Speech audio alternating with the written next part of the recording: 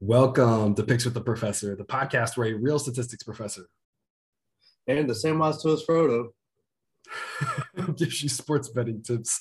I am Professor Sides. You can follow me and find all my picks on Twitter at Professor Sides.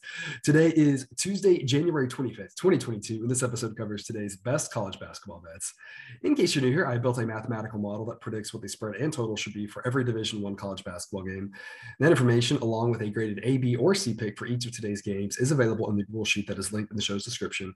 Picks that get an A are the ones I love, picks that get a B are the ones I like, and picks that get a C are the leans. However, please remember that good and bad variance will occur. So as much as I'd like to say the model will be profitable each and every day, that is an impossible reality for any gambler. Jake, yesterday, other than a new hatred for San Diego, the university, not the city, lovely city, great place to visit, but the university, other than that, screwing up a couple of picks, what did we learn yesterday? Well, we learned that when we said the game of the night with Texas Tech, Kansas, that lived up to the hype.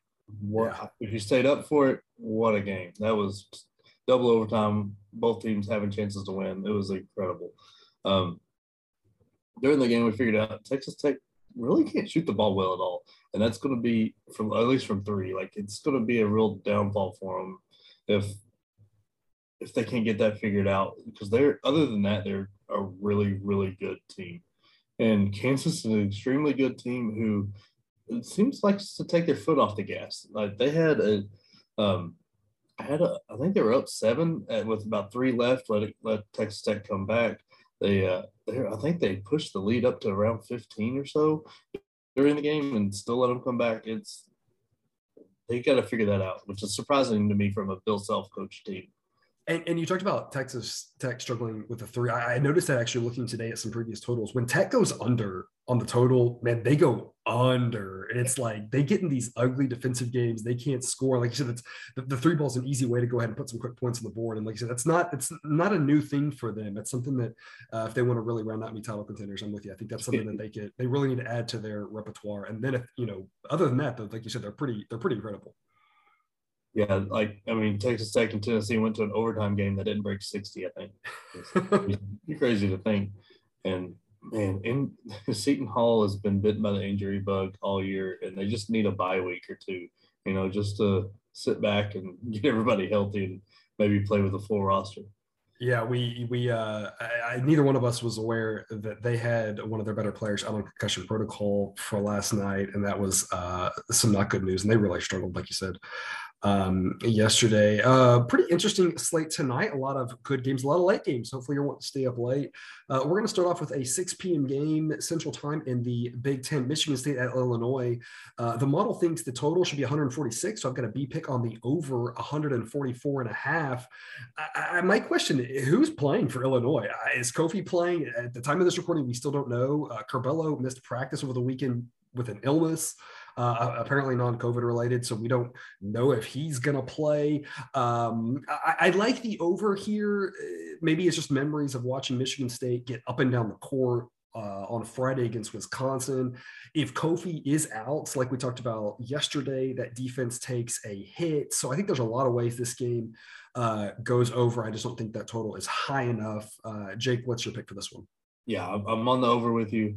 I think Michigan State has a good chance to win this outright if Kofi's not playing. Yeah.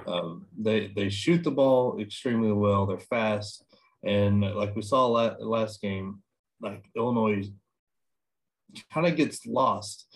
Like their guards aren't as good when they don't have Kofi to like eat some space, both offensively and defensively.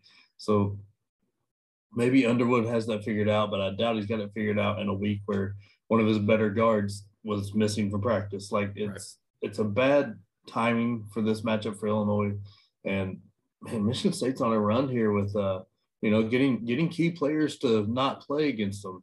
I mean, I know they lost the Northwestern game, but Nance was out for that one.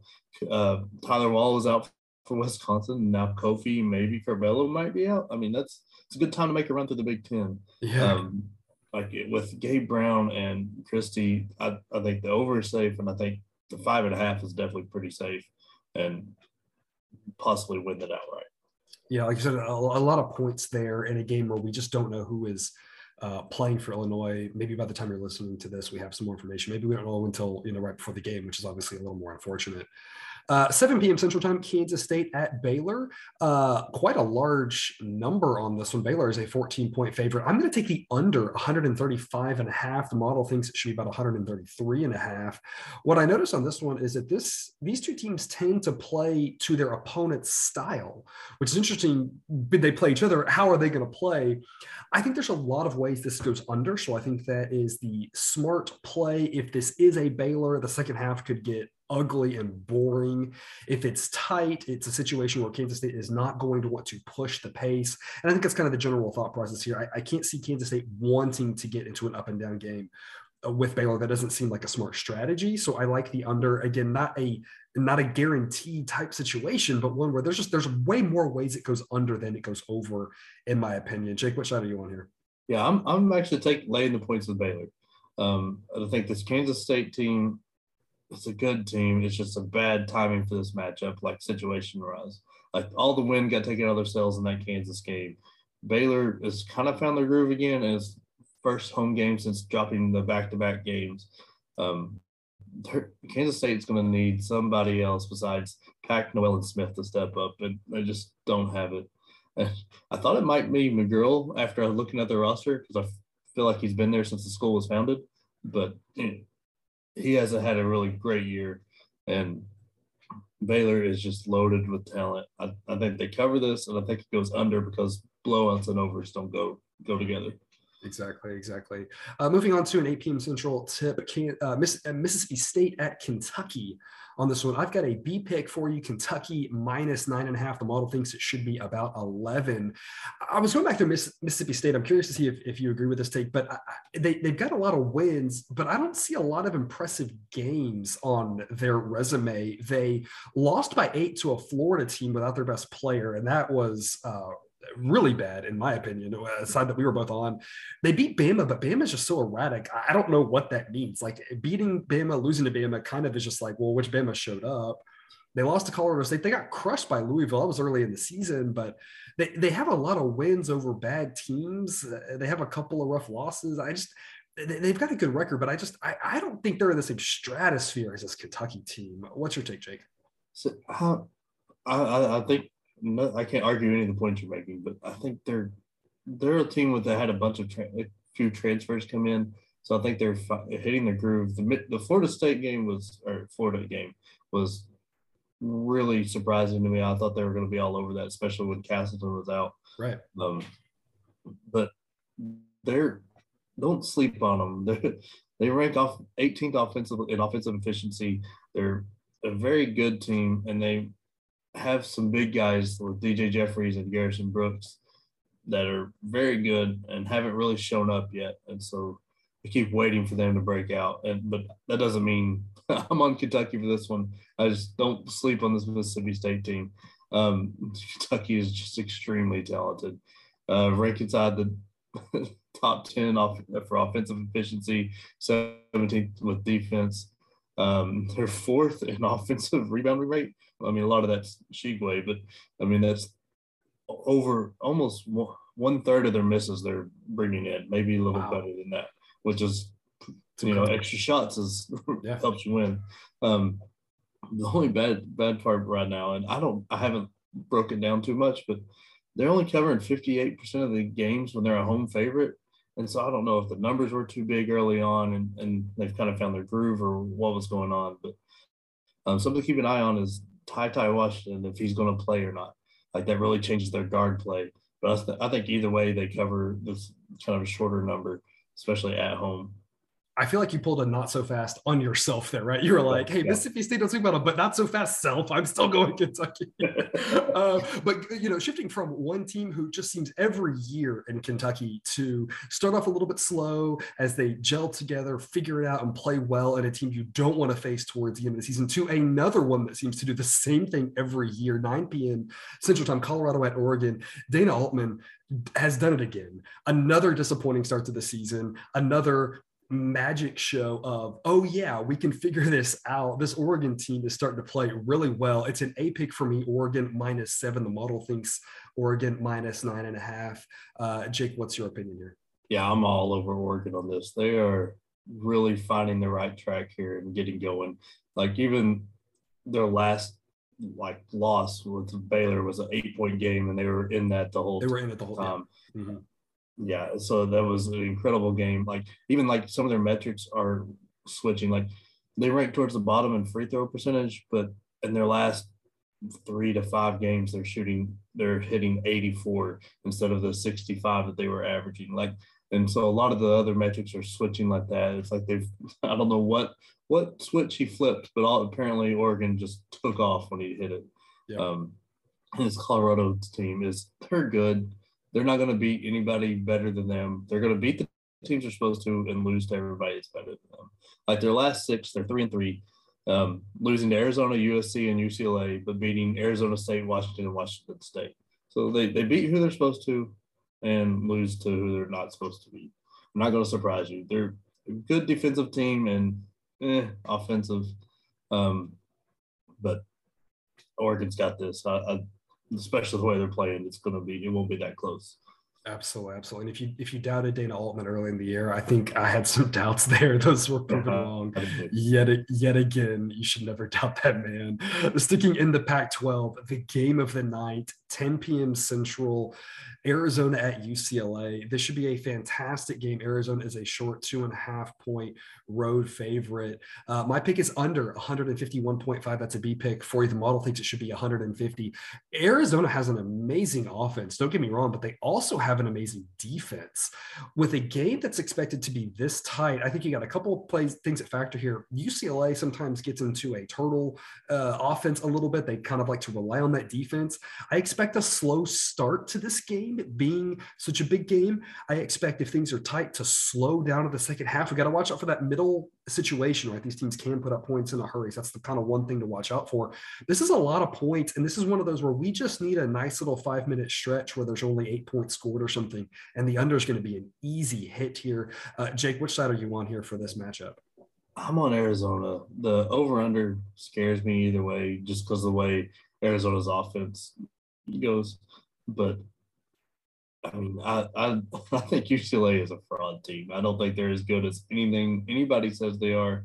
They've got 5 guys that contribute, and none of them are that great. I'll take that back. Juzang is that kind of good. But other than that, nobody is really that impressive. And Arizona, if you haven't watched them and you got nothing to do tomorrow, stay up, watch this game. Arizona is an incredible team. They're a fun team to watch for sure. Yeah, and Ben Mathurin is, I don't know why people aren't talking about him as much, because he is one of the best players I've seen play this year. He's just incredible, and they are absolutely insanely good. And I think they run away with this. I think this ends up being 15 or so. Wow. Like, I hate this UCLA team. So I think I think they're a fraud. They're struggling to win against decent teams, and they have a very thin bench. Plus, the home court advantage they have is almost wiped out with no fans. Yeah, I was going to kind of wrap up with that comment. You have UCLA traditionally is an up and down home court, right? There are a lot of things to do in LA. You hear all those stories about home court being a little lacking, but then with no fans kind of makes that where this would have been the game where you would have said all the students need to be there, all the locals want to watch good basketball, but with no fans in the stand. We talked earlier about timing, right? The timing that you get certain teams. This is the perfect time for Arizona to play at UCLA as opposed to when the building's packed. So it should be a fantastic game. Like I said, if you're able to stay up and watch that one. I've got some buzzer beaters for you, your exclusive pod content. The total of the day, I'm going 5:30 p.m. Central Time. I'm going under 160 in Bama and Georgia. That's a really high number. And so I'm taking the under in that one as the total of the day. I think that Bama is so inconsistent. Again, all we need is just one spurt where they kind of go cold, and then it'll be really tough to hit that number. The total of the day, it's not an official place. This is one where I have a pick on the side of Cincinnati Temple, but I'm also going to give out the under 134. Temple's had a little bit of a layoff here between their last game, so any bit of rust there should help us get that one to the under. The A-plus pick of the day, 6 p.m. Toledo -4.5 versus Buffalo. I think that Buffalo is getting a lot of respect for previous years, how good they've been, but they are not nearly as good this year. Toledo is the real deal. I think they get a nice, easy home win. The best B-side, 6 p.m. Missouri State -6 at Indiana State. The model has faded Missouri State a lot. It hasn't worked. I'm glad it's come around. I think this is a great spot to back Missouri State. And the last one for you, every dog has its day. I'm taking Ball State plus 120 to get the outright win at home against Miami of Ohio. Jake, what are your buzzer beaters? So I'm on this Colorado State team. One of the best offensive teams from any statistic out there. I think they cover the 7.5 in Nevada very easily, especially at home. And my second one, I have kind of a dog of the day, right? I like Air Force. I'm not sure why they are an underdog to the San Jose State team, who's just a very rough team. And Air Force has been playing very well recently. So I like them to win. And I'm not sure why these Bama numbers for the over-under are so high. Like, it's like they're still using last year's team metrics to grade this year, especially 160 for this Georgia team that is not very good.